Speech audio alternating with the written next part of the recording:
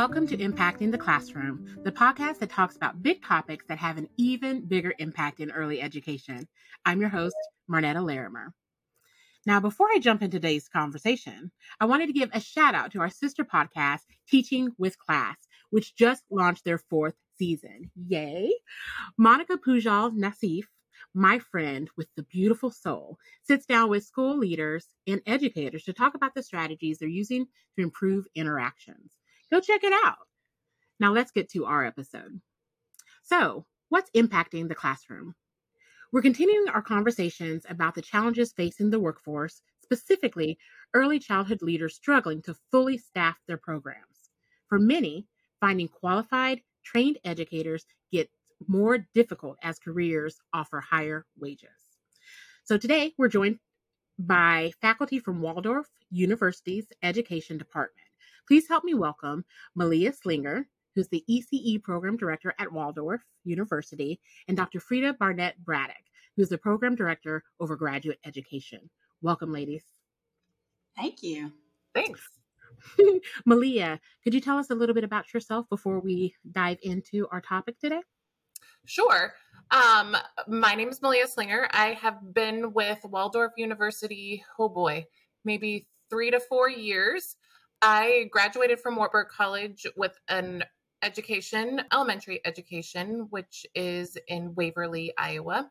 And I taught in a charter school for 2 years, which is a combined classroom, and then moved to teach Title I reading for elementary students. And then since then found my husband, and we now live on a farm in Iowa and raise turkeys and crops, corn and soybeans. And then on the side, we have 2 kids, Tanner, who's 5, and Haley, who's 2.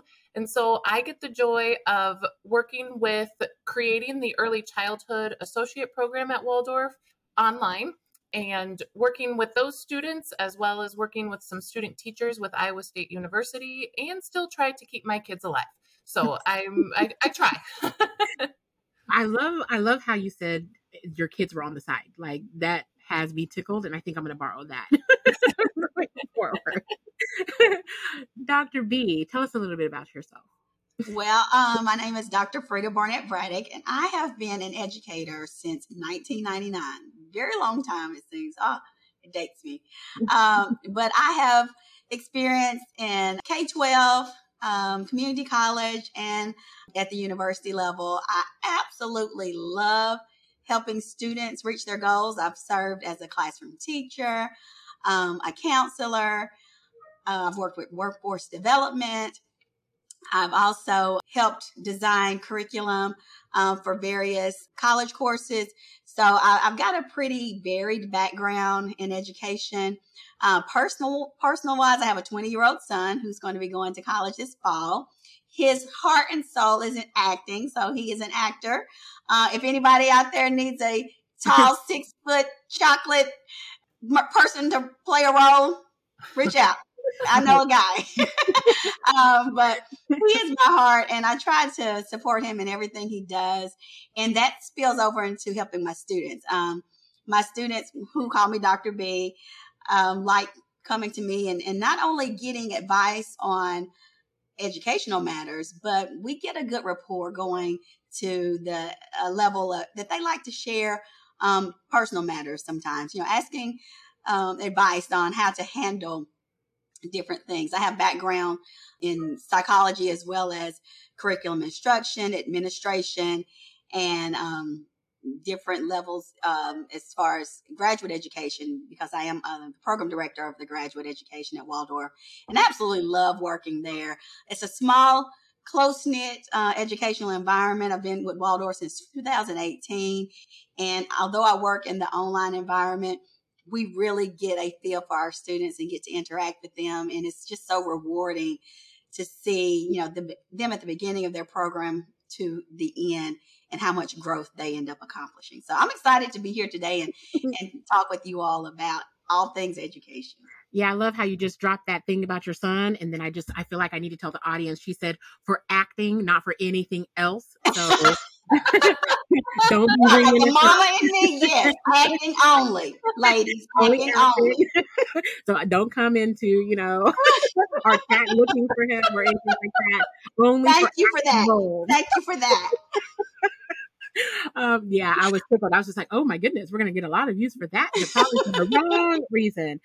I loved how you were talking about, how you've built this relationship with your students and it kind of exceeds, just the work and it goes into this more personal, I care about you type of thing. I mean, you're in the right place for that kind of relationship building. That's kind of what we do here. That's, our whole mission.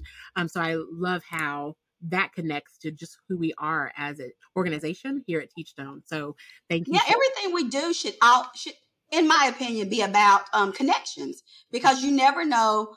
And this is from my psychology background. You never know what someone is going through and what they're dealing with. We all come to the table with varied experiences. We are the sum of our lives, things that have happened in our past. And it's so critically important to remember that when you're working with students, because we don't know what it has taken them just to get the courage to pick up that textbook, to try to read the assignment, to try to go after their dream. They may be a first gen student and have never seen someone achieve a certain level of academic success. And so they're forging a path that I like to try to help encourage them, because I may be the only cheerleader that they have on their team.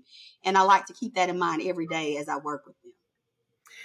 I think that's a great segue into my first question, right? Both of you have been in the field for a good amount of time. What have you seen as a change in that workforce? And I kind of want to hear how what you just said is impacted by that as well. I can go first since I kind of have the younger and then we kind of work our way up.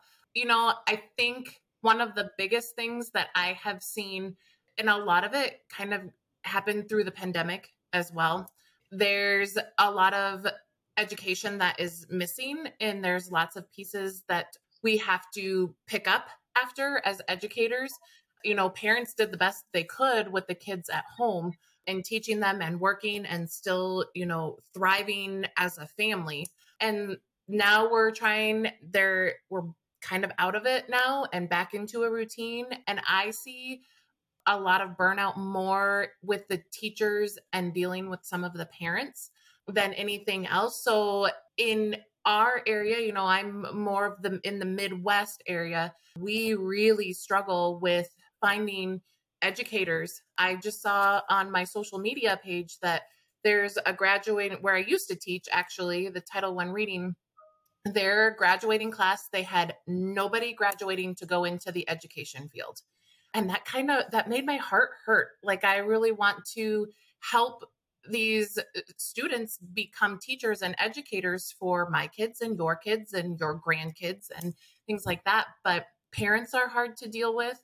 And so are some of the students. Some of them don't know consequences and the behaviors. And so a lot of these teachers that are giving up early is because they're just tired of working with that. So trying to prepare college students or second, career people in early education or elementary education or master's degree, trying to prepare them to work with all kinds is difficult. So that's really where I've seen a lot of change in the program. And we are always in need of early childhood, program directors in the daycare facilities and, preschool teachers. I mean, they are high demand all the time. Easy burnout, in my opinion. And I'll just extend on what Professor Slinger mentioned. The pandemic has had far-reaching implications that I think most people even realize still. Lots of studies have been conducted that are slowly peeling back the layers of how much damage the pandemic did to us as a whole in our society. But in particular, there's a lot of research that's being uncovered in what impacts are still being realized in early childhood. For instance, during the height of the pandemic, many facilities, centers had to close down. People had to make hard decisions. Lots of parents were sent home. They, lost their jobs. So now they're faced with having these children at home and trying to meet needs that they themselves were not prepared to do. And it has really caused long-lasting repercussions that I think it's going to take us years to even fully realize all of the challenges that are going to still be arising. Many children, the first years of the formative, they're the most important. And many children during this, couple of year time block that we really, really were in the throes of the pandemic, many children weren't getting services that they needed. They weren't getting, the diagnoses that they have normally gotten if they were in, these, structured facilities and getting, seen by educators who can recognize, different learning disabilities or challenges. The pandemic revealed lots of disproportionality that are felt and seen with various sub-marginalized groups, groups that are students who are learning English, as a second language, students who are of African American or Hispanic descent, students who are Native American. These groups are slowly being recognized to be behind their counterparts. And it's so sad because they were already systemically behind before we even had the pandemic. And the pandemic just exacerbated the issues. Social emotional concerns are huge now. That's one area that I'm over at our university. We have a concentration in social emotional learning. And that's a piece that many students didn't get to experience during this pandemic. They didn't have those social interactions that they would have had on a daily basis, playing with other children, learning that, hey, if Susie is having a problem, she's crying, I might need to listen and say, hey, what's wrong? Do you want to see my toy? They didn't have that anymore because we were isolated. Many parents were, of course, being parents and trying to protect their children. So they were sheltering them and keeping them away from other children.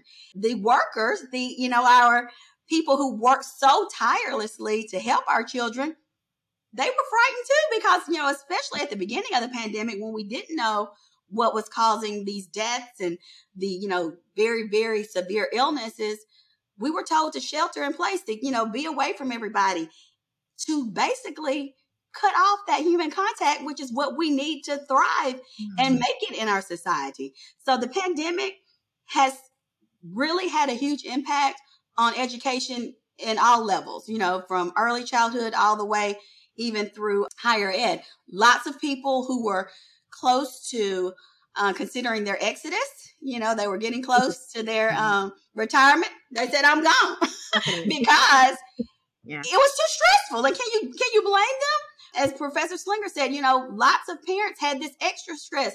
They lost their job. They've got to still put food on the table. Now you're telling them they got to teach kids when they don't know how to do that. I mean, there's just a plethora of things that the pandemic thrust on our society, revealed about our society, and still has an impact on our society. So I think the more we can become comfortable with being uncomfortable and talking about some of these tough issues, the more we can start making a change, or at least bringing more awareness so that we can, as she said, start reattracting people to education. The pay. That's something that's, a hot topic. It's the elephant in the room, but I'm going to speak on it. The pay is not what it needs to be. No. And so you want me to go in a room and, subject myself to possible danger, to possible life-threatening conditions, and then I'm getting paid minimally. And so, again, it's just more exacerbation, pouring salt on a wound that was already there. People were tired, the burnout. These are high stressful positions. And so we've got to do more to try to make a positive influence in education so that we can see a better spin, not only to help the students and the parents, but our communities as well. Because again, we said at the beginning of this intro, it's all about connection and community. So if we help one group, we're ultimately going to help us all. Most definitely. I always say I love because I always have the most insightful guests on. I'm always just relishing all the words. You actually said something that I was going to circle around to, so I don't even have to, I wrote it down and I had to mark it out. But you were talking about, between your two conversations, we were talking about this burnout and just this extra burden of, and I don't think people understand, we have these teachers who not only were going through challenges in their personal life, because they have children that are at home who can't go to childcare, who can, right? Like they're working minimal hours and being exposed at the same time. So they have this extra burden. How do I survive and keep my family safe, take care of them, but also, protect these other children and myself in this really up in the air, I don't know what's going to happen kind of space for peanuts. Right? Why would people be running to this, right? This pandemic showed that, this is a frontline role that has really no benefits, and really is just rather dangerous. And they weren't very cared for. Teachers were not very cared for during this pandemic. So why would we have people running to this field? Malia, you were mentioning in yours about education missing, right? The pandemic, and that some of this education was missing. What are some of those things that you believe were missing during that time? Oh, I think Dr. B really hit a big one. And a lot of it is that social interaction. I even see it with just my 2-year-old. We had her at the height of the pandemic. And as early in her life, it was, nope, can't see anybody, can't do anything. And compared to my other one, who's Mr. Social Butterfly. And I see that too as I observe student teachers of just the interaction with one another. As an educator, we are teaching teachers how to teach students how to share their emotions and how to work together and how to learn academically as well. So I think when you really are focusing on the early education, I think the big one is just that social interaction of one another. But then as you gain into first and second and third grade, they're missing out. They've missed so much on, the reading and the math, where a first grader should be, their expectations are still kindergarten because they're still trying to pick up the pieces. I do think that over the last maybe year or two, things have been much better just because everybody's more back into a routine. But for me personally, I see a lot of that social interaction as being one of the biggest things. And that is a life skill that they learn. And if they learn it young, it will stick with them. And you don't have to do as much reteaching then, which is nice for a teacher. Right. Right. All I heard when you were talking, not all I heard all of the things, but I just heard another layer of challenge, right? How are we preparing these teachers for this other challenge of, right, these delays, these, right? Because that's a whole nother layer. So what I learned in school may no longer apply to this new situation. So how do you set me up for success? So that leads me into my next question. How has higher education evolved to support this? So I'll jump in here. I think, oh my goodness, and I have always been an advocate of marginalized groups. And again, the pandemic didn't create all of these problems, but it sure pulled back the veil. Okay, so groups that were already left behind, even though how ironically we had the No Child Left Behind Act, groups that were already being left behind got even further behind during the pandemic. You send kids home to learn virtually. They don't have a computer at home. They don't have internet. Things that we take as basic, just human necessities. The internet. I couldn't live. I work from home. I couldn't have a job did I tell y'all about a 20-year-old that's, did. trying to get into acting? Oh, okay, I digress. You did. But I couldn't provide for him if I didn't have internet access, because that's how I make my living, online. These children, many of them in massive numbers, did not have those luxuries at home. They didn't have those. So as Professor Slinger mentioned, the delays that were already there, just the gaps got even wider. They got wider. And so what do we in higher ed need to do? Again, I'm always a proponent of sometimes you got to become comfortable with being uncomfortable. So let's address the elephant in the room. Let's address these children who are not getting or who did not receive all the resources that they needed. They were already behind before the pandemic got here. And now the gap from their other counterparts has widened even more.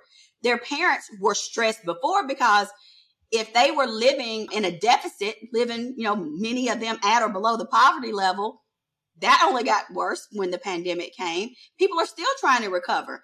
Our nation, everything is up. Inflation, whether or not we call it the recession or pending recession or what have you, you go to the grocery store and see, how much a gallon of milk is costing, or how much a dozen eggs. Yeah, or eggs.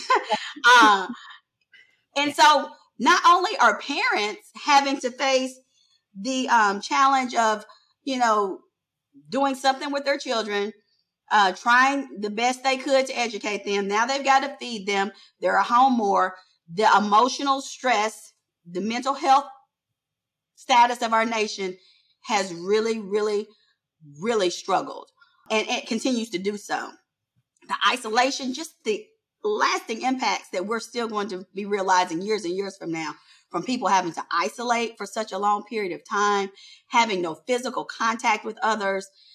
Those are things that we in higher ed need to keep reinforcing and teaching, because when you're in the classroom, you're facing all of those things. If a child is not good at home, he or she cannot begin to focus on, 2 + 2 = 4, or this is a circle, or this is a square, when their tummies are rumbling because they didn't get enough to eat that morning, or they're wondering, what's going to happen when they get home that night. So there are so many things that children are faced with that, again, we have to, in higher ed, start not only teaching the curriculum, the written curriculum, but we've got to start addressing many more things in a more real and tangible way that teachers are going to face in the classroom, so they can be armed with knowing how to handle when they see signs of children experiencing, additional issues, that we can connect them with resources to help. And so in higher ed, again, learning about, the various elements of cognitive development and things that children should be doing at certain stages, learning different emotional cues. And when some children don't have just basic emotional intelligence to interact with in certain situations the way they should be, we need to pick up on those things. And more concerted effort must be made to help our future teachers do that, because they not only have to take care of these children, we've got to teach them the importance of self-care too. They've got to learn the balance. That's something I always promote and stress to my team that I'm over, my professors that I'm over. You've got to have a balance in your own life. You can't just pour into others, because eventually your vessel is going to become empty, and you can't pour from an empty cup. So again, it's a gamut of things that we have to be mindful of. But the first step is that self-awareness and knowing we've got to face these tough challenges and work together, going back to your beginning statement, as a community, connections, and trying to start making a positive change. Malia? Oh boy, I don't know if I have much more to add to that. I know that in the beginning, okay, we were talking, kids don't have internet access. And I know one of the other stressors is on the teacher's end. I still have lots of colleagues that are still teaching. And I have an aunt that taught for years, taught 4th grade, and she finally gave up. And she gave up because of the pandemic, because of technology. And that was because she had to learn so much new technology so quickly to implement it with her kids. And, and then it was working as a team, which is great. And don't get me wrong, technology is wonderful. It is a great tool. And there has been a lot learned from this too, but it's a struggle too. You lose a lot of good teachers because a lot of these veteran teachers didn't want to. They're like, no, I'm done. I've had enough of this. I just want to teach kids, and I want to teach them. I want to see them be successful in the classroom, and I don't need all this added stuff that I have to do. So I know that was a huge struggle too. We talk about the kids, we talk about the parents, but there's that struggle with the teachers too that you have in the classroom. We talked a little financially too, on all realms. daycare and early childhood and those facilities, yes, we're looking for all of these new people to come in and teach and be part of this, but prices are astronomical. I mean, just to put them in daycare, I mean, for a week, I mean, is just outrageous. And I don't necessarily see it on my end because I have two kids that stay at home, but boy, it's I mean, as a parent and you don't have a job, that is a huge, huge struggle. And then you have the government that thinks that they need to say, well, you have to have kids that have to read this many words per minute before they can go on to the next grade. And you can only do this. And it kind of takes the fun out of teaching. But there is the positive. Like, I feel like it's all kind of, in a sense, negative as what we're kind of talking about, but the kids, that is, I think, ultimately what we're here for. And it's to teach these prospective students how to see the joy and the enlightenment in the kids and seeing them successful and being there for them and seeing them kind of, in a sense, grow from a seed into a tree kind of thing. But that's ultimately, like, if you a prospective student, you do it for the kids. I miss that. I miss being in the classroom because I love the kids. So yeah, I feel like it's all kind of negative, but there is so much positive in the education field. So much. Oh yeah. And even to extend from that, although we did mention, again, the elephant in the room, a lot of stressors that have been realized, there definitely are some positives. One thing that has truly been an asset is families got a little stronger because they were together. Parents started reading to their children who didn't read to their children in the past. Parents down to eat at the supper table. Exactly. Yeah, so the family dynamic changed. It kind of went back a little old school, which was good, So I feel as if we need to, as people who are preparing future educators, stress the importance of, again, the family school connection. It takes a village, the proverb, it takes a village to raise a child. And so we need to use this awareness to our benefit when we're teaching future, leaders, future teachers, on how to get those parents positively involved. We know that, let's be mindful, let's be real, and, face the challenges and discuss those. But like you said, let's not stop there. Let's come up with some solutions. Let's try to help parents see how they can better support their children, how they can be involved in the classroom. They can come in, be speakers for the classroom, set up some community fairs. Let us see you and what you do as a success so that we can have aspirations to know that we can do those same things one day.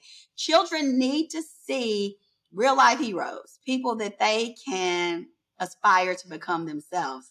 And they need to see people that look like themselves as well. So let's, again, integrate some more diversity.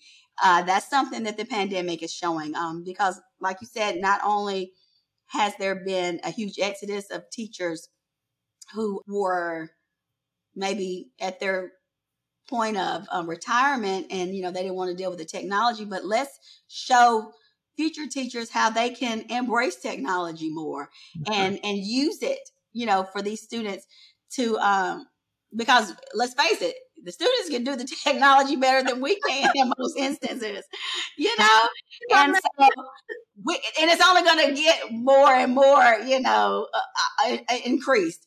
And so we've got to, even, somebody like me have to learn how to get outside the box and use technology more. So making those efforts to connect with the families, connect with the communities. I think, the pandemic showed us that sometimes now we're going to have to be a little more proactive in those areas, but we can do it.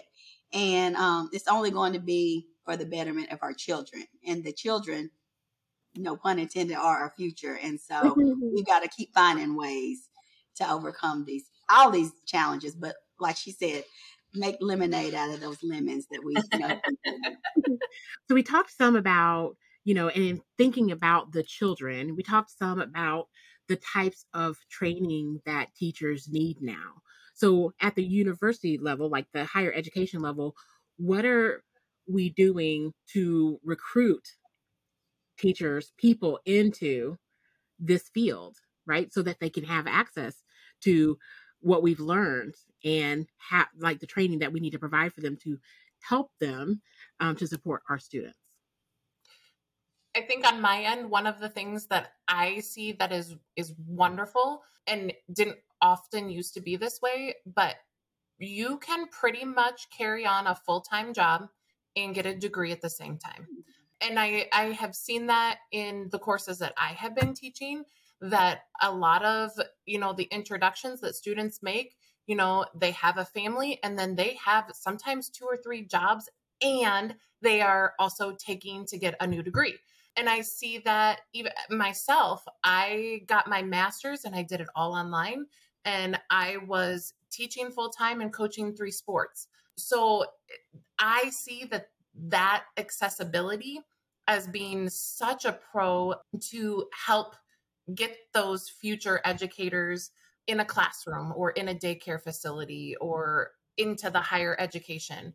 That's one of the great things that I have seen kind of on my end, if that's what you're looking for. I think that's kind of what yeah.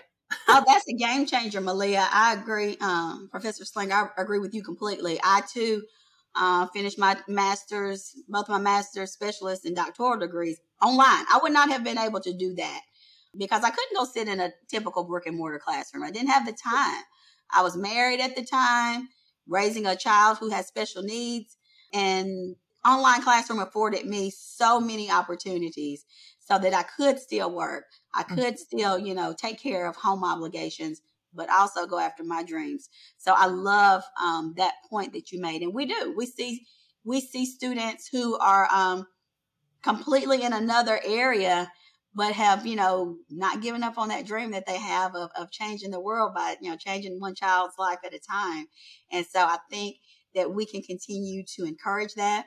One thing that we can do in higher ed, I, as an administrator, what I like to do is talk to people who maybe are getting to the level of maybe burnout in the classroom, and remind them, hey, you can have an even bigger impact if you become an administrator, because you're going to influence the influencers. Mm-hmm. And so that was one thing I did when I was teaching high school, when I decided to work on my first master's degree, because I wanted to become a principal.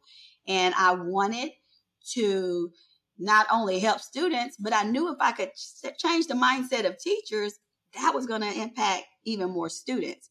And so giving those educators who have this vast knowledge, but maybe they might be burned out on the day-to-day grind of a classroom, reminding them, hey, there are other things you can do. You can become, a lead teacher, even if you still want to have that type of connection, but you'll get more into some other areas as well. You might want to look into a degree that, has a master's that you focus on the curriculum side.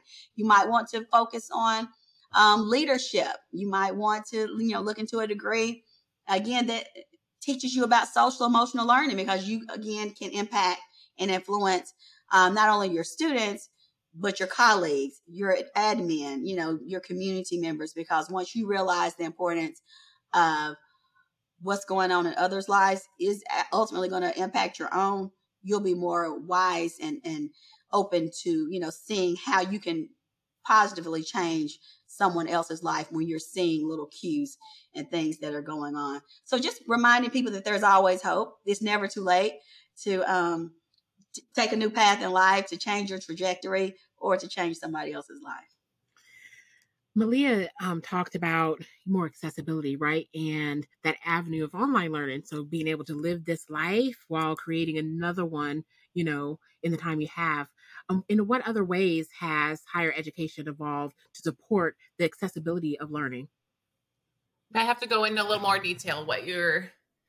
Right. So let's think about cost, right? Because I could have access to, an education, but is it accessible to me? Maybe I don't want to have to work 3 jobs to be able to go to school. So how has higher education evolved to support the challenges that the pandemic brought, as far as, this financial crisis that we're living in? And I think I probably don't know all of the details on that end, as I feel like I kind of focus more on the content in some of the courses. But I also do know a lot of schools in the Midwest here sometimes will say, hey, we will pay for half of your education. If you want to continue and you want to get your special ed degree, or you want to get your early childhood endorsement, we have money set aside that we can help you with that. So that helps too. There are grants that are available. As far as cost of a course, that would be not in my area. And I don't even want to even say that I even know about it, because I would be not even close to it. I always joke that I was always the reading teacher, not the math teacher. So numbers and myself never got along very well. So I do know more on my end here in the Midwest. I know that there are several districts that will say, hey, we need you to get another endorsement for your special ed. We'll forgive half of your bill, or we'll pay for one class, or things like that. So that's kind of on my side of the loop there. Yeah, and that's so helpful. And you're completely right. There are numerous scholarships, grants, school districts, especially these high need school districts. They've got the funds to, send teachers to school to go back. You can get alternate emergency certifications. Where there's a will, there's a way. Now, you may, have to do your research, you do your homework to see how to get connected to those resources, but there's no excuse for someone not to go to school. Like she said, some districts are begging people, hey, come here. We'll put you on a 1 or 2 year emergency contract. We'll let you go back to school, get what you need, because they need teachers.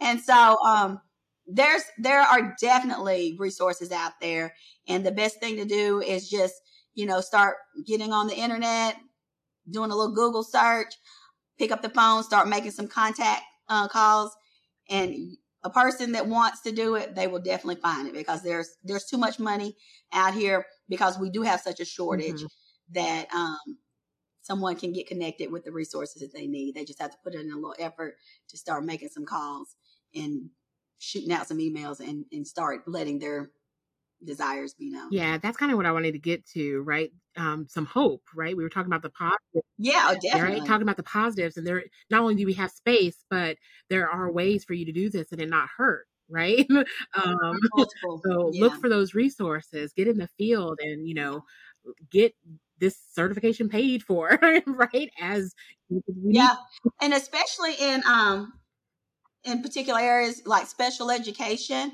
some people really have a passion for that, but it is a high burnout area, high turnover. So there are lots of any areas that have lots of turnover and burnout usually have lots of money dedicated to getting more people back into the area. So that's a good tip for you. If you're thinking about, wonder which area I might want to go into, look into the area that's got the highest need. And different states have different, needs. And so just do a little research and see what your state, what your district, where you live, what, they are really looking for, and market yourself. I've always been bold enough to say, hey, all they can say is no. So go to a district, let them know this is my background. I have a passion for doing this. What can you do to assist me? What can you recommend path I take? And you'll be surprised how many people want to help you if you'll just speak up and let your desires know. Yep. Wonderful. One more question. I say one more question, but it just depends on what your responses are. Where do you see the future of teacher prep programs going? I am always a positive thinker, and so I see it on the up and up, but it's getting the word out. I feel like, you talk to one person and hopefully they can talk to 3 more people, and then you are paying it forward in a sense from there. So I have seen it kind of in the associates program that we've kind of put together at Waldorf. We've been doing it now for a couple of years, and it was maybe 1 to 2 students, and now we're about 4 to 5. Now, that's not a huge gap, but we're gaining and bringing the joy back into teaching and showing people that this is a fun occupation and career choice to have. that you get to play with kids all day long. Like there's so much joy in that, and trying to encourage that in them, I only see it increasing, and that's my hope.